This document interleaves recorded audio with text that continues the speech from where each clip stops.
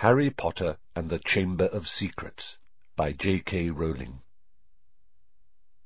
Chapter 1. The Worst Birthday. Not for the first time, an argument had broken out over breakfast at number 4 Privet Drive. Mr. Vernon Dursley had been woken in the early hours of the morning by a loud hooting noise from his nephew Harry's room. "Third time this week!" he roared across the table. "If you can't control that owl, it'll have to go."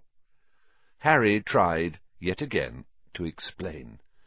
"She's bored," he said. "She's used to flying around outside. If I could just let her out at night." "Do I look stupid?" snarled Uncle Vernon, a bit of fried egg dangling from his bushy moustache. "I know what'll happen if that owl's let out." He exchanged dark looks with his wife, Petunia.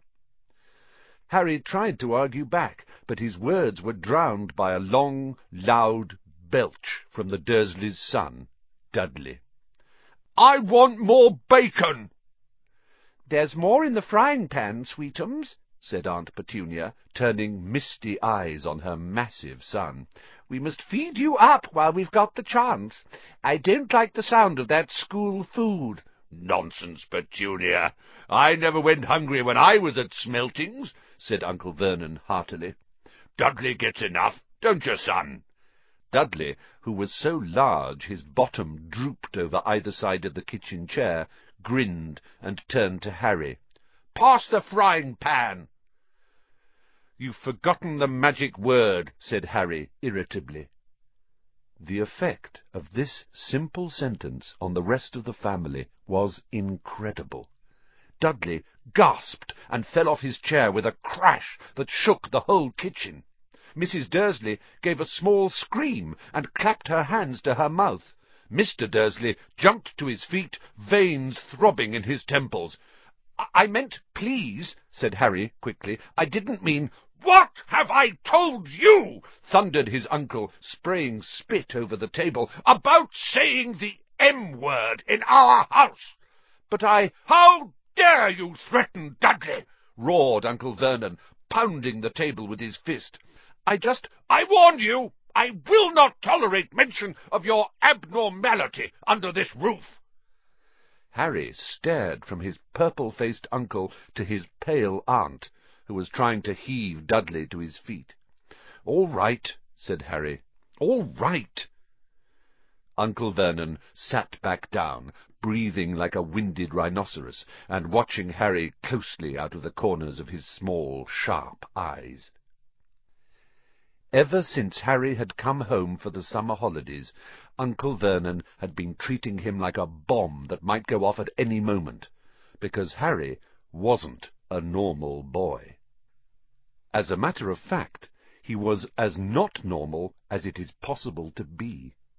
Harry Potter was a wizard fresh from his first year at Hogwarts School of Witchcraft and Wizardry. And if the Dursleys were unhappy to have him back for the holidays, it was nothing to how Harry felt. He missed Hogwarts so much, it was like having a constant stomachache. He missed the castle, with its secret passageways and ghosts, his lessons, though perhaps not Snape, the potions master, the post arriving by owl, eating banquets in the great hall, sleeping in his four-poster bed in the tower dormitory, visiting the gamekeeper, Hagrid, in his cabin in the grounds next to the Forbidden Forest, and especially Quidditch, the most popular sport in the wizarding world. 6 tall goalposts, 4 flying balls, and 14 players on broomsticks. All Harry's spell-books, his wand, robes, cauldron, and top-of-the-range Nimbus 2000 broomstick had been locked in a cupboard under the stairs by Uncle Vernon the instant Harry had come home. What did the Dursleys care if Harry lost his place on the house Quidditch team because he hadn't practised all summer? What was it to the Dursleys if Harry went back to school without any of his homework done? The Dursleys were what wizards called muggles. Not a drop of magical blood in their veins. and as far as they were concerned, having a wizard in the family was a matter of deepest shame. Uncle Vernon had even padlocked Harry's owl, Hedwig, inside her cage to stop her carrying messages to anyone in the wizarding world. Harry looked nothing like the rest of the family. Uncle Vernon was large and neckless, with an enormous black moustache. Aunt Petunia was horse-faced and bony. Dudley was blonde, pink, and porky. Harry, on the other hand, was small and skinny, with brilliant green eyes and jet-black hair that was always untidy. He wore round glasses, and on his forehead was a thin, lightning-shaped scar. It was this scar that made Harry so particularly unusual, even for a wizard. This scar was the only hint of Harry's very mysterious past, of the reason he had been left on the Dursleys' doorstep 11 years before. At the age of 1, Harry had somehow survived a curse from the greatest dark sorcerer of all time, Lord Voldemort, whose name most witches and wizards still feared to speak. Harry's parents had died in Voldemort's attack, but Harry had escaped with his lightning scar, and somehow, nobody understood why, Voldemort's powers had been destroyed the instant he had failed to kill Harry. So Harry had been brought up by his dead mother's sister and her husband. He had spent 10 years with the Dursleys, never understanding why he kept making odd things happen without meaning to, believing the Dursleys' story that he had got his scar in the car crash which had killed his parents. And then, exactly a year ago, Hogwarts had written to Harry, and the whole story had come out. Harry had taken up his place at Wizard School, where he and his scar were famous.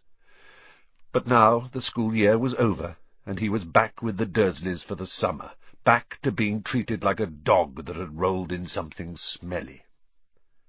The Dursleys hadn't even remembered that today happened to be Harry's 12th birthday.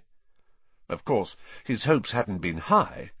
They'd never given him a proper present, let alone a cake, but to ignore it completely— At that moment, Uncle Vernon cleared his throat importantly and said, "Now, as we all know, today is a very important day." Harry looked up, hardly daring to believe it. "This could well be the day I make the biggest deal of my career," said Uncle Vernon. Harry went back to his toast. Of course, he thought bitterly. Uncle Vernon was talking about the stupid dinner party. He'd been talking of nothing else for a fortnight. Some rich builder and his wife were coming to dinner, and Uncle Vernon was hoping to get a huge order from him. Uncle Vernon's company made drills. "I think we should run through the schedule one more time," said Uncle Vernon. "We should all be in position at 8 o'clock. Petunia, you will be—" "In the lounge," said Aunt Petunia promptly, "waiting to welcome them graciously to our home." "Good, good. And Dudley?" "I'll be waiting to open the door." Dudley put on a foul, simpering smile. "May I take your coats, Mr. and Mrs. Mason?" "They'll love him," cried Aunt Petunia rapturously. "Excellent, Dudley," said Uncle Vernon. Then he rounded on Harry. "And you?" "I'll be in my bedroom making no noise and pretending I'm not there," said Harry tonelessly. "Exactly," said Uncle Vernon nastily. "I will lead them into the lounge, introduce you, Petunia, and pour them drinks. At 8:15... "I'll announce dinner," said Aunt Petunia. "And Dudley, you'll say—" "May I take you through to the dining-room, Mrs. Mason?" said Dudley, offering his fat arm to an invisible woman. "My perfect little gentleman," sniffed Aunt Petunia. "And you?" said Uncle Vernon viciously to Harry. "I'll be in my room making no noise and pretending I'm not there," said Harry dully. "Precisely. Now, we should aim to get in a few good compliments at dinner. Petunia, any ideas?" Vernon tells me you're a wonderful golfer, Mr. Mason. Do tell me where you bought your dress, Mrs. Mason. Perfect. Dudley. How about... We had to write an essay about our hero at school, Mr. Mason, and I wrote about you. This was too much for both Aunt Petunia and Harry. Aunt Petunia burst into tears and hugged her son, while Harry ducked under the table so they wouldn't see him laughing. And you, boy? Harry fought to keep his face straight as he emerged. "I'll be in my room, making no noise and pretending I'm not there," he said. "Too right you will," said Uncle Vernon forcefully. "The Masons don't know anything about you, and it's going to stay that way.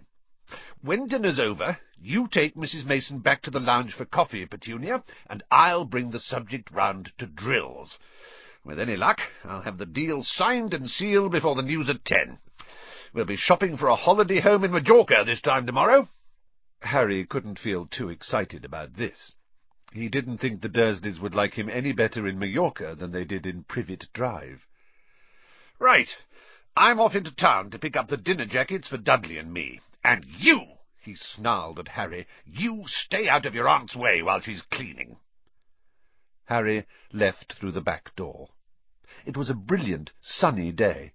He crossed the lawn, slumped down on the garden bench, and sang under his breath, "Happy birthday to me, happy birthday to me." No cards, no presents, and he would be spending the evening pretending not to exist. He gazed miserably into the hedge. He had never felt so lonely. More than anything else at Hogwarts, more even than playing Quidditch, Harry missed his best friends, Ron Weasley and Hermione Granger. They, however, didn't seem to be missing him at all. Neither of them had written to him all summer, even though Ron had said he was going to ask Harry to come and stay. Countless times Harry had been on the point of unlocking Hedwig's cage by magic and sending her to Ron and Hermione with a letter, but it wasn't worth the risk. Underage wizards weren't allowed to use magic outside school. Harry hadn't told the Dursleys this. He knew it was only their terror that he might turn them all into dung-beetles that stopped them locking him in the cupboard under the stairs with his wand and broomstick. For the first couple of weeks back, Harry had enjoyed muttering nonsense words under his breath and watching Dudley tearing out of the room as fast as his fat legs would carry him. But the long silence from Ron and Hermione had made Harry feel so cut off from the magical world that even taunting Dudley had lost its appeal, and now Ron and Hermione had forgotten his birthday. What wouldn't he give now for a message from Hogwarts? From any witch or wizard. He'd almost be glad of a sight of his arch-enemy, Draco Malfoy, just to be sure it hadn't all been a dream. Not that his whole year at Hogwarts had been fun. At the very end of last term, Harry had come face to face with none other than Lord Voldemort himself. Voldemort might be a ruin of his former self, but he was still terrifying, still cunning, still determined to regain power. Harry had slipped through Voldemort's clutches for a second time, but it had been a narrow escape, and even now, weeks later, Harry kept waking in the night, drenched in cold sweat, wondering where Voldemort was now, remembering his livid face, his wide, mad eyes. Harry suddenly sat bolt upright on the garden bench. He had been staring absent-mindedly into the hedge, and the hedge was staring back. Two enormous green eyes had appeared among the leaves. Harry jumped to his feet just as a jeering voice floated across the lawn. "I know what day it is," sang Dudley, waddling towards him. The huge eyes blinked and vanished. "What?" said Harry, not taking his eyes off the spot where they had been. "I know what day it is," Dudley repeated, coming right up to him. "Well done," said Harry. "So you've finally learned the days of the week." "Today's your birthday," sneered Dudley. "How come you haven't got any cards? Haven't you even got friends at that freak place?" "Better not let your mum hear you talking about my school," said Harry coolly. Dudley hitched up his trousers, which were slipping down his fat bottom. "Why are you staring at the hedge?" he said suspiciously. "I'm trying to decide what would be the best spell to set it on fire," said Harry. Dudley stumbled backwards at once, a look of panic on his fat face. You can't. Dad told you're not to do magic. He said he'd chuck you out of the house, and you haven't got anywhere else to go. You haven't got any friends to take you." "Jiggery-pokery," said Harry in a fierce voice. "Hocus-pocus, squiggly-wiggly." "Mum!" howled Dudley, tripping over his feet as he dashed back towards the house. "Mum! He's doing you-know-what!" Harry paid dearly for his moment of fun. As neither Dudley nor the hedge was in any way hurt, Aunt Petunia knew he hadn't really done magic, but he still had to duck as she aimed a heavy blow at his head with the soapy frying-pan. Then she gave him work to do, with the promise he wouldn't eat again until he'd finished. While Dudley lolled around watching and eating ice-creams, Harry cleaned the windows, washed the car, mowed the lawn, trimmed the flower-beds, pruned and watered the roses, and repainted the garden bench. The sun blazed overhead, burning the back of his neck. Harry knew he shouldn't have risen to Dudley's bait, but Dudley had said the very thing Harry had been thinking himself. Maybe he didn't have any friends at Hogwarts. "Wish they could see famous Harry Potter now," he thought savagely, as he spread manure on the flower-beds, his back aching, sweat running down his face. It was 7:30 in the evening when at last, exhausted, he heard Aunt Petunia calling him. "Get in here and walk on the newspaper." Harry moved gladly into the shade of the gleaming kitchen. On top of the fridge stood tonight's pudding, a huge mound of whipped cream and sugared violets. A joint of roast pork was sizzling in the oven. "Eat quickly. The Masons will be here soon," snapped Aunt Petunia, pointing to 2 slices of bread and a lump of cheese on the kitchen table. She was already wearing a salmon-pink cocktail dress. Harry washed his hands and bolted down his pitiful supper. The moment he had finished, Aunt Petunia whisked away his plate. "Upstairs! Hurry!" As he passed the door to the living-room, Harry caught a glimpse of Uncle Vernon and Dudley in bow-ties and dinner-jackets. He had only just reached the upstairs landing when the doorbell rang, and Uncle Vernon's furious face appeared at the foot of the stairs. "Remember, boy, one sound." Harry crossed to his bedroom on tiptoe, slipped inside, closed the door, and turned to collapse on his bed. The trouble was, there was already someone sitting on it.